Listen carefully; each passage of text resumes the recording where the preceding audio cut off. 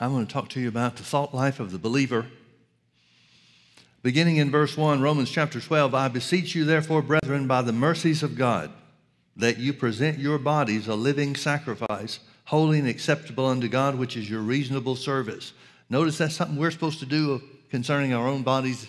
Nowhere does the Bible say, turn your body over to the Lord and let him do it. They're our bodies. It's up to us to present them as living sacrifices. That last phrase of verse 1, which is your reasonable service, most of the translations translate that as spiritual worship, which is your reasonable service. Really doesn't mean a whole lot to us. It's talking about obeying the word of God, keeping our flesh under, as being the means of spiritual worship. Remember, Jesus said in John chapter 4, talking to the woman the woman at the well of Samaria. She asked a question after Jesus started talking to her. She asked a question. She said, where should we worship? The Jews say Jerusalem. Others say on Mount Sinai. And Jesus answered and said, they that worship God must worship in spirit and in truth. We charismatics have a tendency to think that just means singing or worshiping in tongues. Because many times, many other places in the scripture where it talks about the Spirit of God, it talks about him giving us utterance in an unknown language, unknown to us, known to God certainly. And so a lot of times people get the idea that spiritual worship is just some form of singing unto him or whatever. But it's talking about the way we live. Thank you for your enthusiastic response. Everybody likes that, don't they? It's talking about presenting our bodies as a sacrifice, a living sacrifice, which is acceptable unto God. That's what spiritual worship is. It's keeping our flesh under. Verse 2, and be not conformed to this world, but be ye transformed by the renewing of your mind, that you may prove what is that good and acceptable and perfect will of God. That word prove there comes from a root word that means to determine by experience. In other words, it's saying, first and foremost, verse 2 saying God doesn't want us to be like the world. There should be a marked and noticeable difference between the church and the world. And that marked and discernible difference is brought about by thinking differently than the world thinks.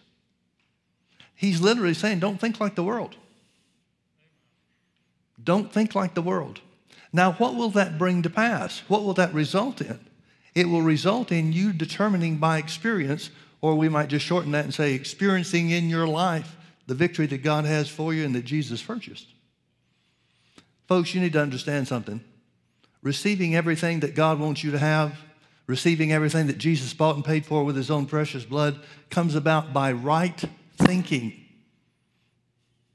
If you don't think right, you won't believe right. Victory in life comes about by right thinking. Now notice verse 3, he goes on, for I say through the grace given unto me, to every man that is among you not to think of himself more highly than he ought to think, but to think soberly, according as God has dealt to every man the measure of faith. Notice a couple of things he's saying there. He's saying that God is concerned about what we think. The Holy Spirit is impressing Paul to tell us these things, so these are the words of the Holy Spirit to us through the Apostle Paul. And it's saying very specifically, God cares about what you think. Now, I don't mean that in the way that is commonly used. God doesn't care what our opinion is. That's not what I mean by caring about what we think. He cares about you thinking right.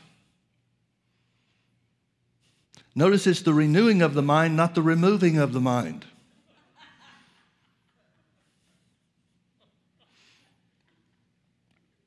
And notice what he said. He said, God has given us the capability, the potential to receive anything and everything that Jesus purchased for us by right thinking.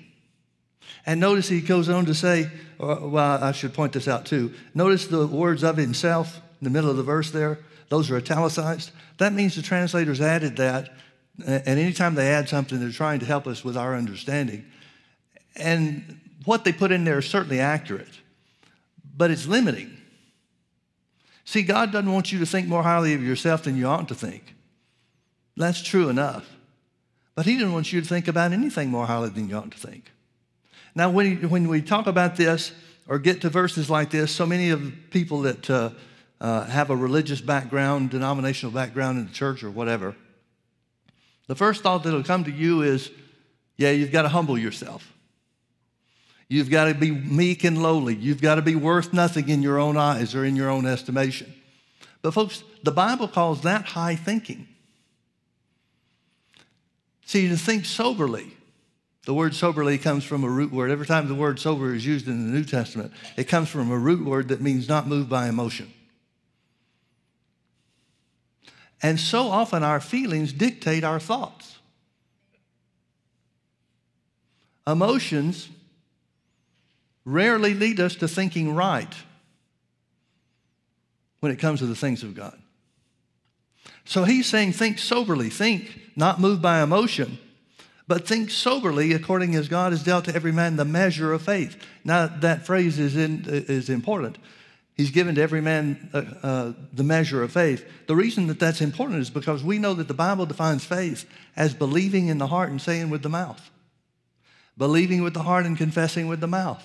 That's how we got saved. That's how we operated in faith to receive Jesus. And nobody can get saved without doing that. You've got to believe in your heart that God raised Jesus from the dead and confess him as your Lord, and then you become saved. So you confess Jesus as your Lord before he becomes your Lord. But if you don't confess him as your Lord, he can't be your Lord because it's governed by your words. Governed by your words. So when the Bible talks about high thinking, it's talking about any kind of thinking, whether it's thinking about ourselves or thinking about other things or other people or other situations. Anything that thinks, anything that influences you to cause or causes you to think contrary to the word is what the Bible identifies as high thinking. See, the world, the church world by and large, says that the attitude that you can do it, you have the strength available. You can take hold of what God provided for you. Most people will say that's arrogance. But the Bible calls that humility. Because if we're saying it not because we see ourselves as big and strong and mighty and bigger than the devil and all whatever, but if we're saying it because that's what God's word says about us, and that's exactly what God's word says about us, then we've humbled ourselves. We've set aside our own emotions, our own feelings about what we see or think or feel or whatever, and we've accepted the truth of the word to govern us. That's what the Bible calls humility. That's what the Bible calls meekness. Meekness just means teachableness. Well, if we're willing to change our thinking from the way the world operates and think according to what the Bible says about us, the Bible says that that's being humble. So all the people that are calling us arrogant because we're saying we can do what the Bible says we can do just don't know and don't recognize humility, Bible humility. And so when it's talking about God has dealt to every man the measure of faith, it's saying think by faith. It's saying your right thinking should be governed by faith. Well, faith comes by hearing and hearing by the word. So your thought life should be, must be, if you're going to walk in victory, your thought life must be dictated by you believing the word of God and confessing it. Believing is not enough. You got to say it too. It's not faith unless it's spoken. Now let me compare this with some other scriptures. Turn with me over to James chapter 1. If this is truth, then the Holy Ghost should confirm it, shouldn't he? Well, the fact is, we've got a wealth of evidence that this is the way that it's supposed to work and it's the way God wants it to work. It's the way he destined for it to work, and it's the way that can work for you. James chapter 1, verse 21, the translators just bent over backwards to make this undiscernible. Wherefore lay apart all filthiness and superfluity of naughtiness. That's a mouthful, isn't it? It just means lay aside things that aren't of God. Lay aside the things of the world and receive with meekness, here's that word teachable again, And receive with meekness the engrafted word. Notice he's talking about the engrafted word. He's not talking about just the written word. He doesn't say receive with meekness the written word. He's talking about making the word a part of you. He's talking about getting the truth of the word off the page and into your spirit. The real you. So he says, lay aside the things of the world and receive with meekness the engrafted word, which is able to save your souls. Now, the sacrifice, Romans 12:1, verse 2, and be not conformed to this world, but be transformed by the renewing of your mind so that you can experience the victory in life that Jesus in these verses that we're looking at. Thank God we can change circumstances. Thank God we can speak to the mountain and the mountain will move. Thank God for that. But do we use our faith on us as much as we try to use it on something else? The Bible talks more about you using your faith on you than it does anything else. And the using your faith on you is always in context.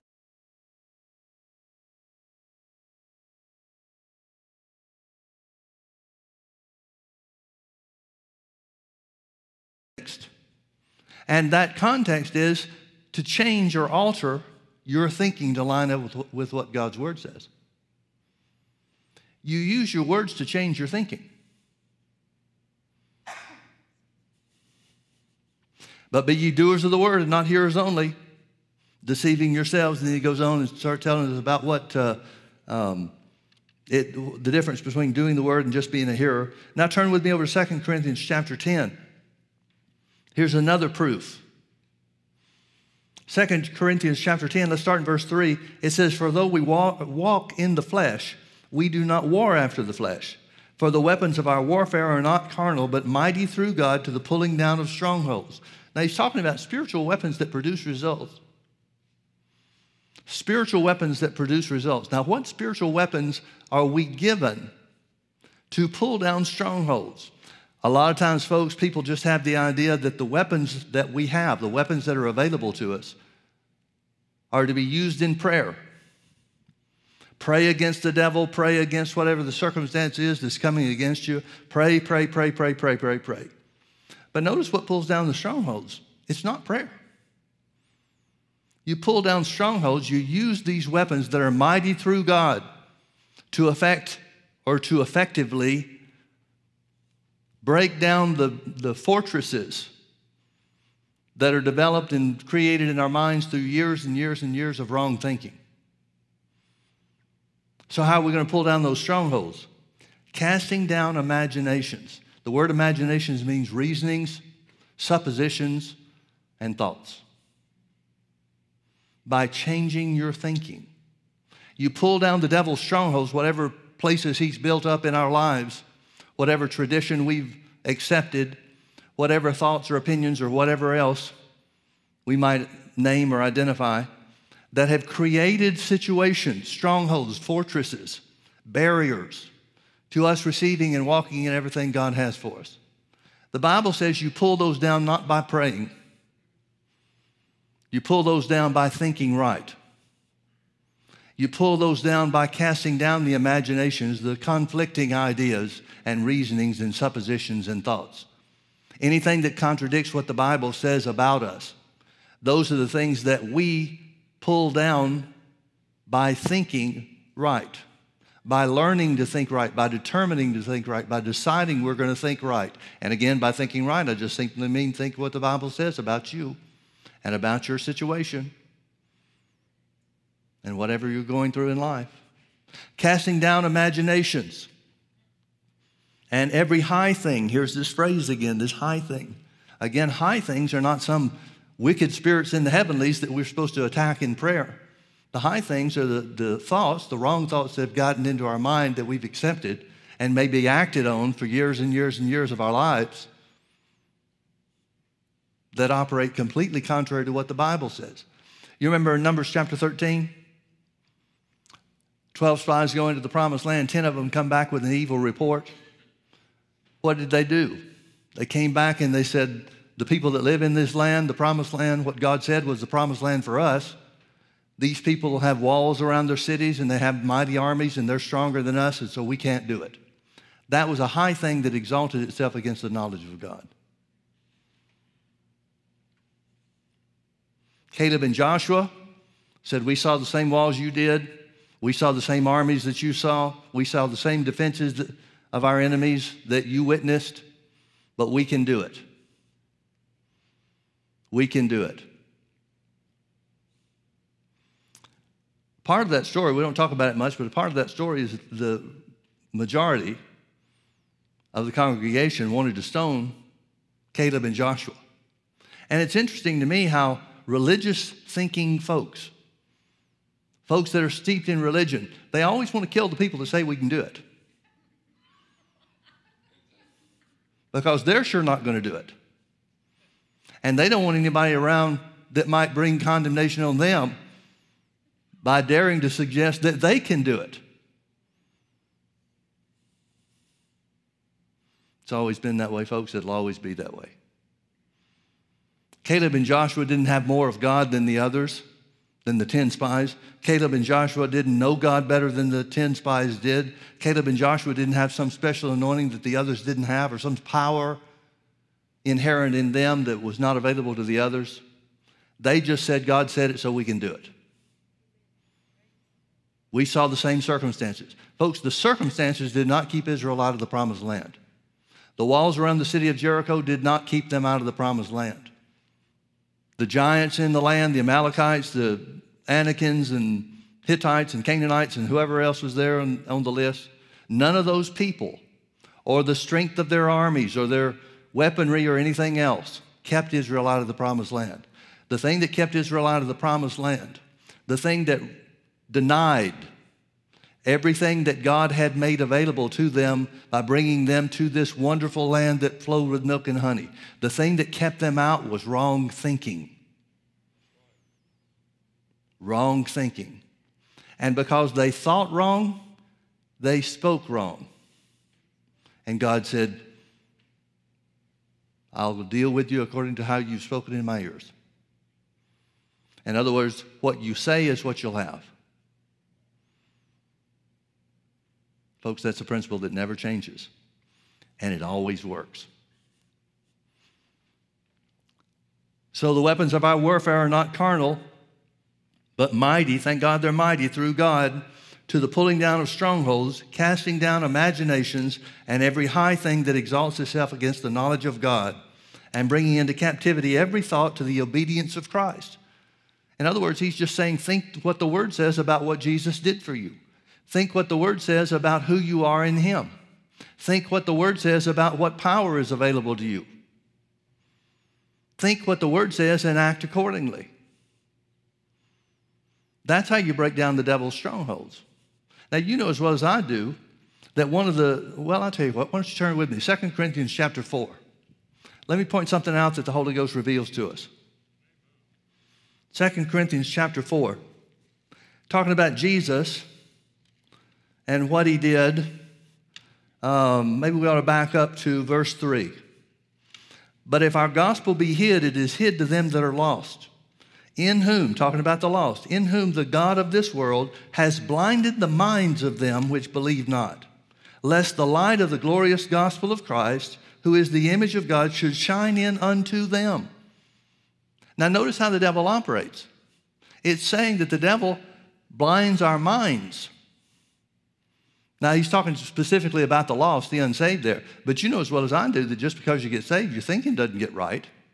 You don't start automatically thinking right about God or your circumstances or your physical conditions or anything else.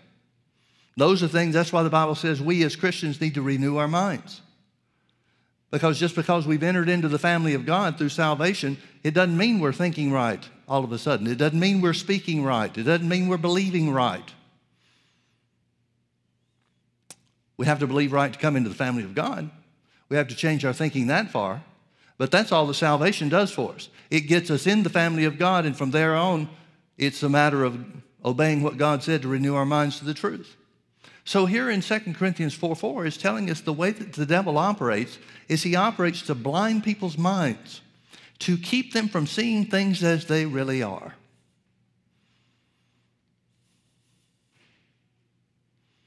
To keep believers from seeing things as they really are. I want you to think about that phrase, what that means. Things really are a certain way, and God's word reveals how things really are. But God doesn't force you to think it. God doesn't force you to accept it, and he certainly doesn't force you to believe it. But if you want to determine by experience, if you want to experience the victory of God in your life, we're going to have to change our thinking. We're going to have to change our thinking. Turn with me to the Old Testament, Joshua chapter 1. Joshua chapter 1.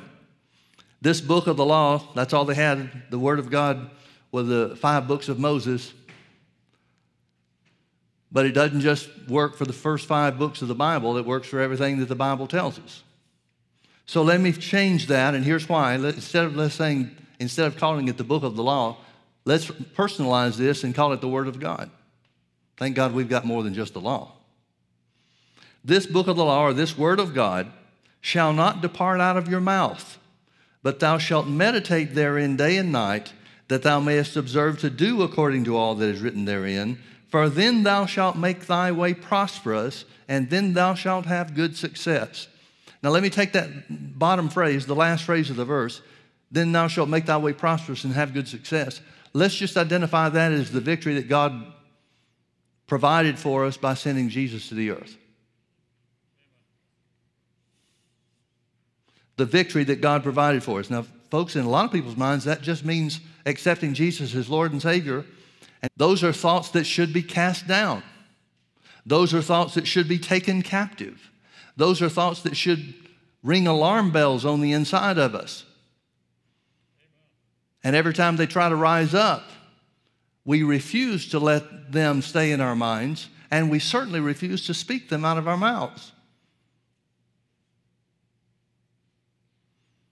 So he says, this book of the law, this word of God shall not depart out of your mouth. Notice the word has something to do with your mouth. Where he says not depart out of your mouth, the word shall not depart out of your mouth. How do you keep something from departing out of your mouth? Once you say whatever it is you're going to say, it's gone. So how do you keep from letting them depart out of your mouth? You got to keep saying them. That's literally what this means. It means don't ever stop saying the word. Don't ever stop saying the word. Now, what makes us stop saying the word?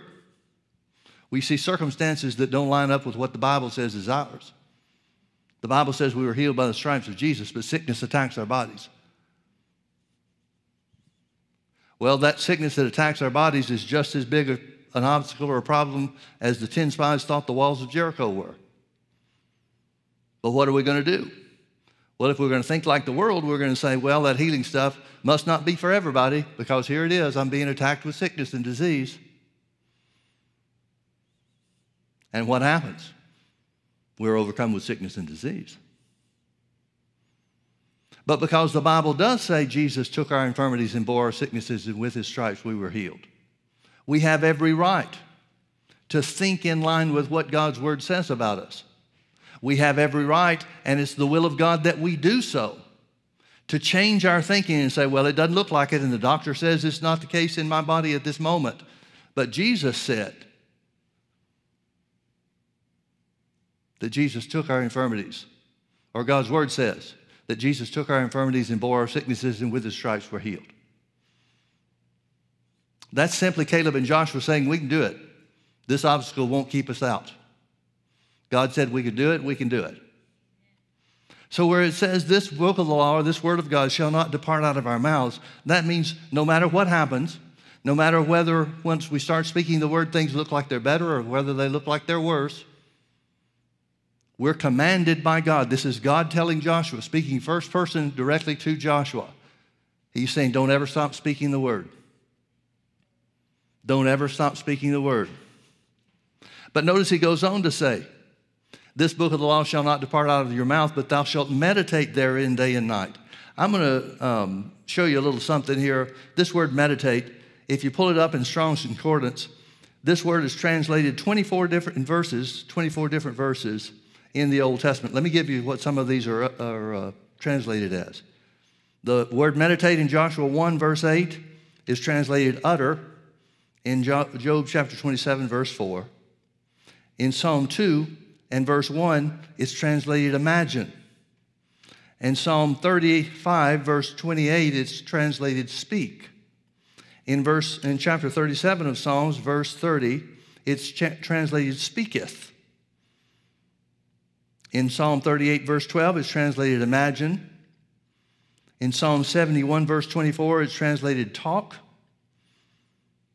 In Psalm 115, verse 7, is translated speak. And on and on and on. We won't take any more time to look up the others. But to speak, it means to say something. In Isaiah, it's translated mutter, M-U-T-T-E-R, mutter, which just means to speak to yourself, to say something to yourself again and again and again. God's trying to get us to speak His word. He's trying to get us to talk in line with what the Bible says. Why? Because talking about what the Bible says, speaking God's word to yourself, you don't have to say it to anybody else, but speaking God's word to yourself will change you to whatever degree that scripture that you're talking, that you're saying, that you're speaking is talking about you.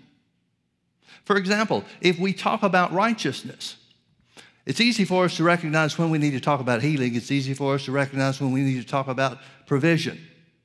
My God shall supply all of my needs according to His riches and glory. Thank God that verse is there for when we're facing times where we don't have enough to get by.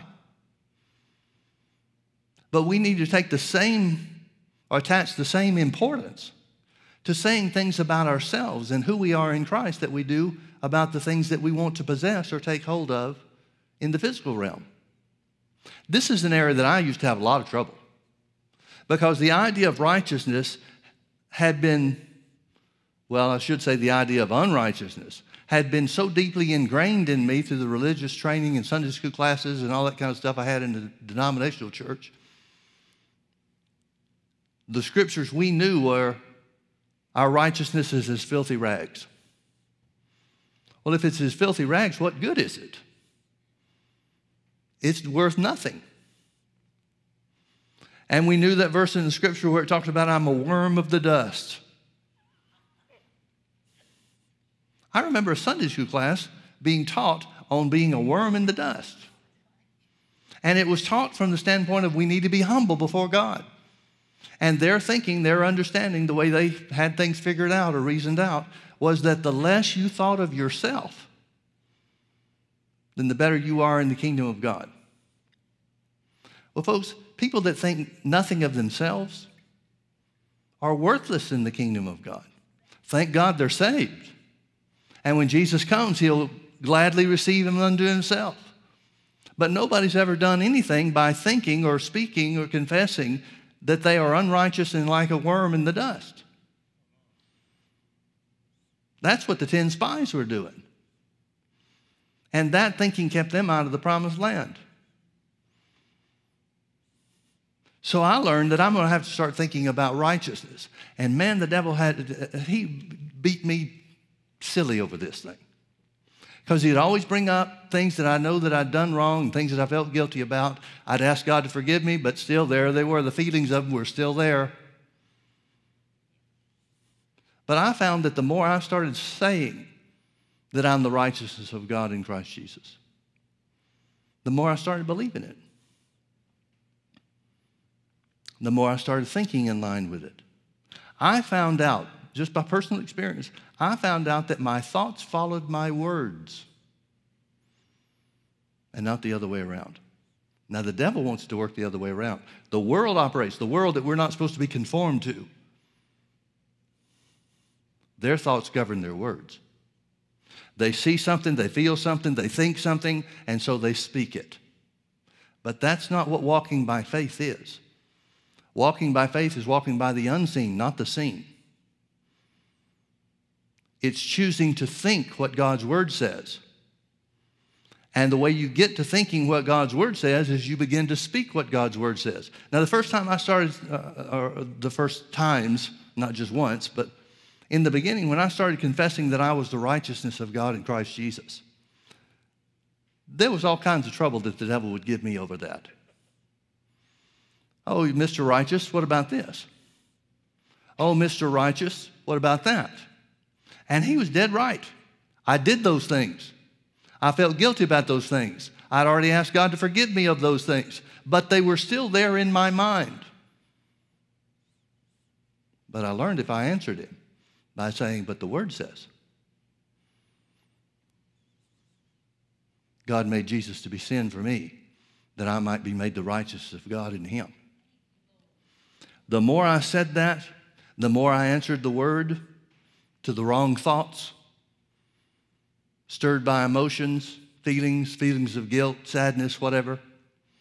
The more I began to speak what the Word says, the more and more and more it began to become a part of my heart. The devil knows not to come anywhere close to me when I'm talking about the righteousness of God. And that's certainly not the way it started.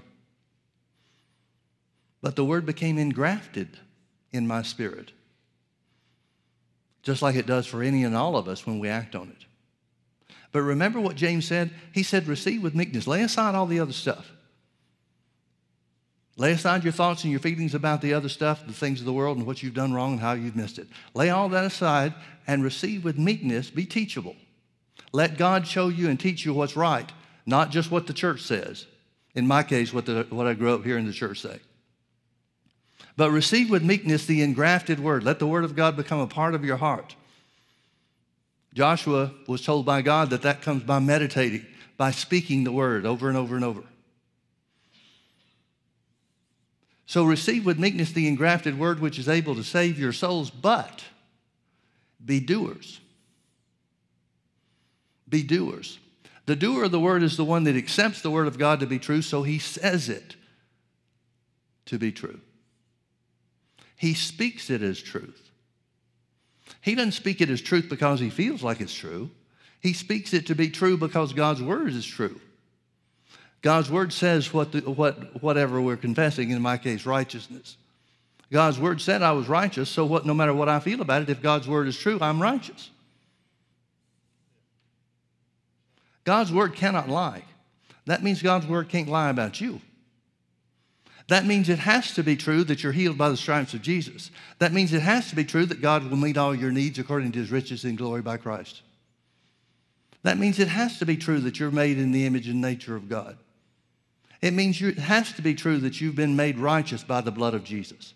Nothing you feel, nothing you think, nothing the devil ever speaks in your ear, nothing can change that truth. It's true because God says it's true. It's true because he's made it true. He's finished the plan of redemption through the work of Jesus, his death, burial, and resurrection. It has to be true no matter whether it looks like it's true or not. It has to be true because God said it's true, whether it feels like it or not. It has to be true. Now, you know as well as I do that this is going to sound like just insanity to the world. People that would hear teaching like this and not have any background in it or not be willing to hear what the Word says about it are going to think those people are crazy. Those people are just nuts. Well, in reality, those people are the ones that determine by experience the victory that God has provided. And notice that God told Joshua, this is the principle that will make your way prosperous and provide good success. This is the principle. This is the pathway. This is the way whereby you can walk in the truth or the fulfillment of everything Jesus did for you.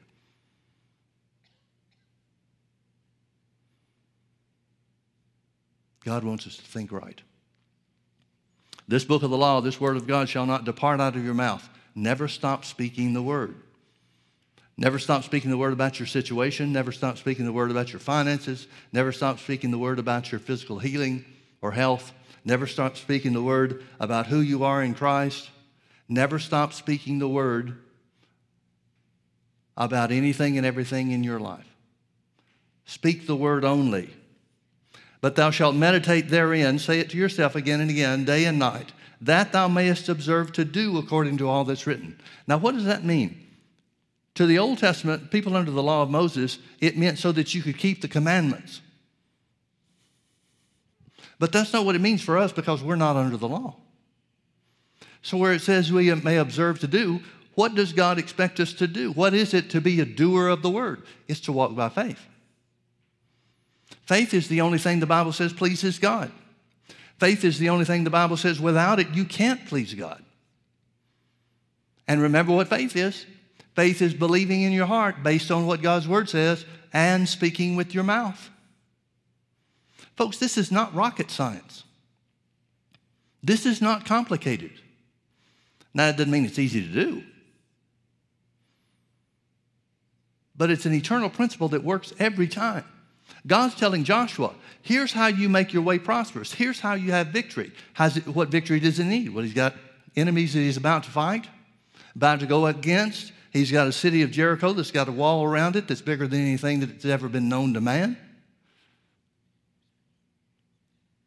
He kind of needs to have a victory here. He kind of needs to win. And God says, this is the way you win. This is the way you gain victory. Now, think about how absurd that is, folks. Why doesn't God just speak and the walls fall? Why doesn't God just throw a lightning bolt from heaven and destroy the wall and the city at the same time? See, that's the way we want it to work. We want there to be some blinding flash of light. And all of a sudden, our enemies are laying dead on the ground. But God's telling Joshua, here's how you'll have victory to win the battles that I've told you are already won.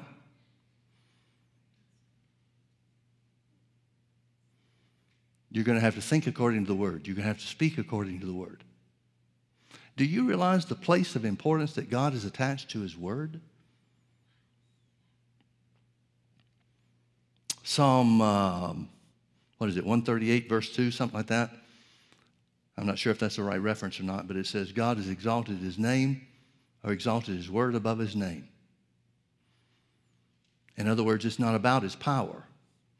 It's about the proper use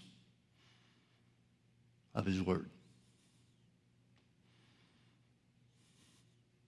Paul said it this way in Romans chapter 1, verse 16. He said, I'm not ashamed of the gospel of Christ, for it, the gospel, the good news of what Jesus did, the word of God that reveals it to us, it is the power of God unto salvation.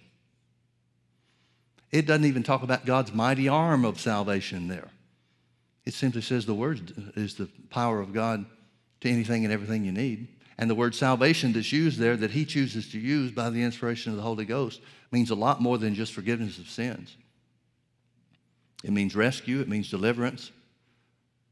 It means to save. It means to set free. It means anything and everything you'll ever need from God. And he said you access it by the word. By the word. Why did God set his word in such a place of importance? Because the word's the only thing that changes us.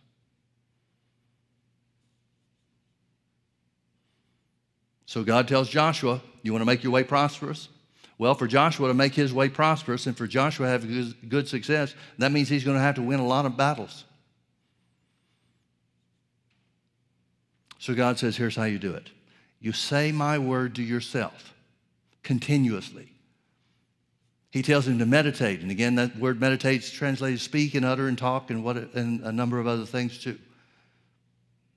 It's translated imagine in several places as we saw.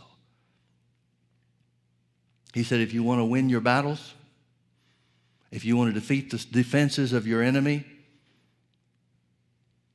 you want to overcome those walls of Jericho that looked so big to your fathers in the previous generation, speak the word. He didn't say pray some special prayer. He didn't say ask for some special thing from God. Now, God, don't get me wrong, God did a lot of marvelous things for them in the middle of their battles. You remember in the wilderness, they fought against one army, one enemy, and the Bible talks about hail coming down that was as big as boulders, and the thousands of people in the enemy armies that were killed through those things or by those things. There's all kinds of miraculous and spectacular things that happened, but God still required of Joshua just like he did of Moses. He required them to put the word first. Well, if he required that of them to win their battles, what do you think he expects of us? If we're going to win our battles, it's going to have to be because we put the word in practice. It's going to be because we speak God's word and never stop speaking God's word. It's the only principle for success and victory that the Bible gives you. It doesn't say because you're a child of God, everything's just going to work out. It doesn't say whatever I really want for you, that's the way it's going to go. And so the things you don't have are because I don't want you to have them. That's not what the word says. The word says Jesus has already provided for us. It says we've already been blessed with all spiritual blessings in heavenly places. And so you can take receipt of those things or be victorious in those areas according to your willingness to do the word, which means believe it with the heart and say it with the mouth. It's up to you.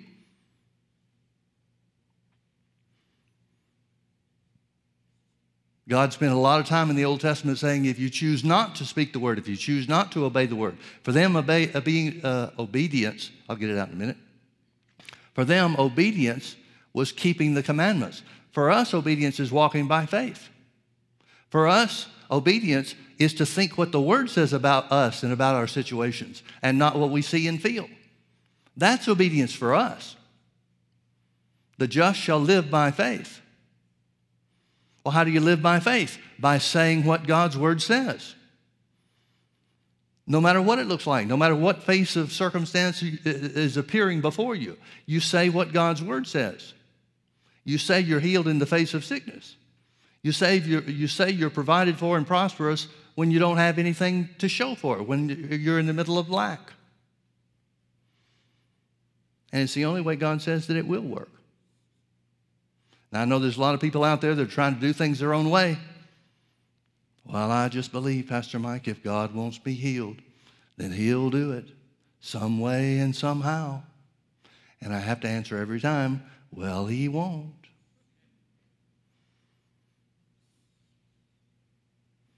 See, it's real easy to want to have it some other way except what God said. But this is the only way the Bible tells us that you can be sure of having what God has provided. By saying what his word says. And the Bible says it's the key to victory. You remember what John wrote to the church? He said, this is the victory that overcomes the world, even our faith. Again, what is faith? Believing the word and saying it with your mouth. Believing with your heart, irrespective of circumstances and the conditions around us. Believing what God said was true and therefore saying it. Paul said we had the same spirit of faith as God himself. We believe and therefore speak. It's the only guaranteed method for victory. And if we'll hold fast to it, it'll work every time. Every time. God doesn't even have to come through for us. He's already come through for us. And this is how we take possession of it. Let me show you one other scripture. It's in Proverbs chapter 15.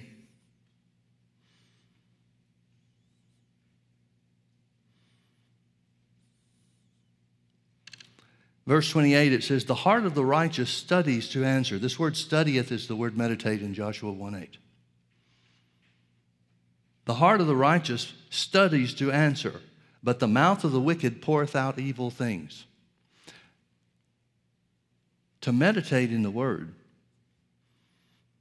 to meditate in the truth of what God has provided for us, is a research project. It's left to us to find out what God's word says that applies or pertains to whatever situation you're in. Now, you may be in a different situation than I am. We're both Christians. We're both walking in this Christian life. We're walking through this world as Christians and as believers. But that may mean different things for different people. I may be standing against the work of the devil in one area. You may be standing against his work in another area. You may be facing poverty. I may be facing sickness. But the principle is always the same, and that is the heart of the righteous. The heart of the righteous. The children of God, those are the ones that are righteous, right? The children of God study to answer. They find out what God's word says so that they're equipped to use it whenever they need to. But the mouth of the fool pours out evil words. Notice the difference. This goes back to what Paul said in Romans chapter 12, be not conformed to the world. This shows you the difference between the righteous and the unrighteous, or at least what the difference is supposed to be. The righteous study to answer. They're searching the word so that they have an answer to every situation.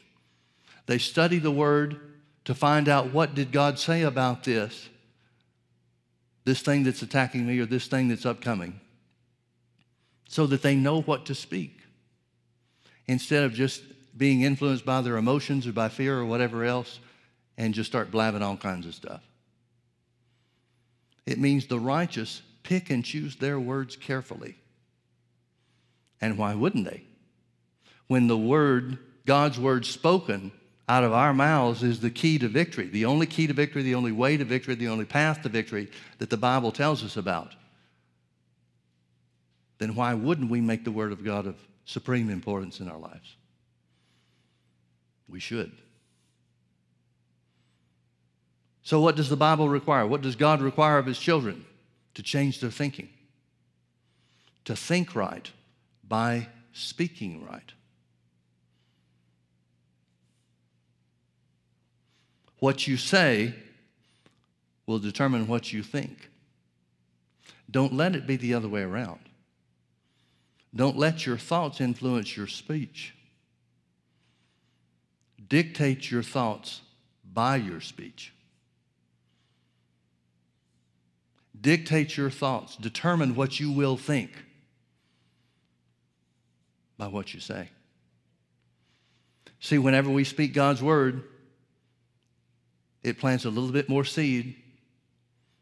That seed goes a little bit deeper and deeper and deeper, day by day by day, until we get to the place where what we used to tremble at saying, now we're filled with confidence because we know that it's the word.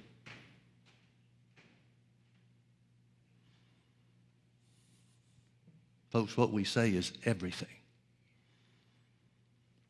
It determines everything in our lives. Absolutely everything. Let's pray. Father, we thank you so much for the truth of your word. We thank you for revealing to us the victory, the means of obtaining the victory that Jesus purchased for us. We thank you, Father, that we are the healed of God. We declare that we are the righteousness of God in Christ Jesus. We declare that health is ours, provision is ours. We always have enough. Enough for ourselves and enough to help others, because Jesus paid the price for poverty and lack. We thank you, Father, that we are exactly who you said we have become. We thank you that we are exactly what the Bible declares us to be. So we choose to speak and to say we are who the Bible says we are. We thank you, Father, that as that word takes root in our hearts, it will bring us into every area, every aspect of the victory that Jesus bought and purchased with his own blood. In Jesus' name, amen. Amen. God bless you. Thank you for being with us.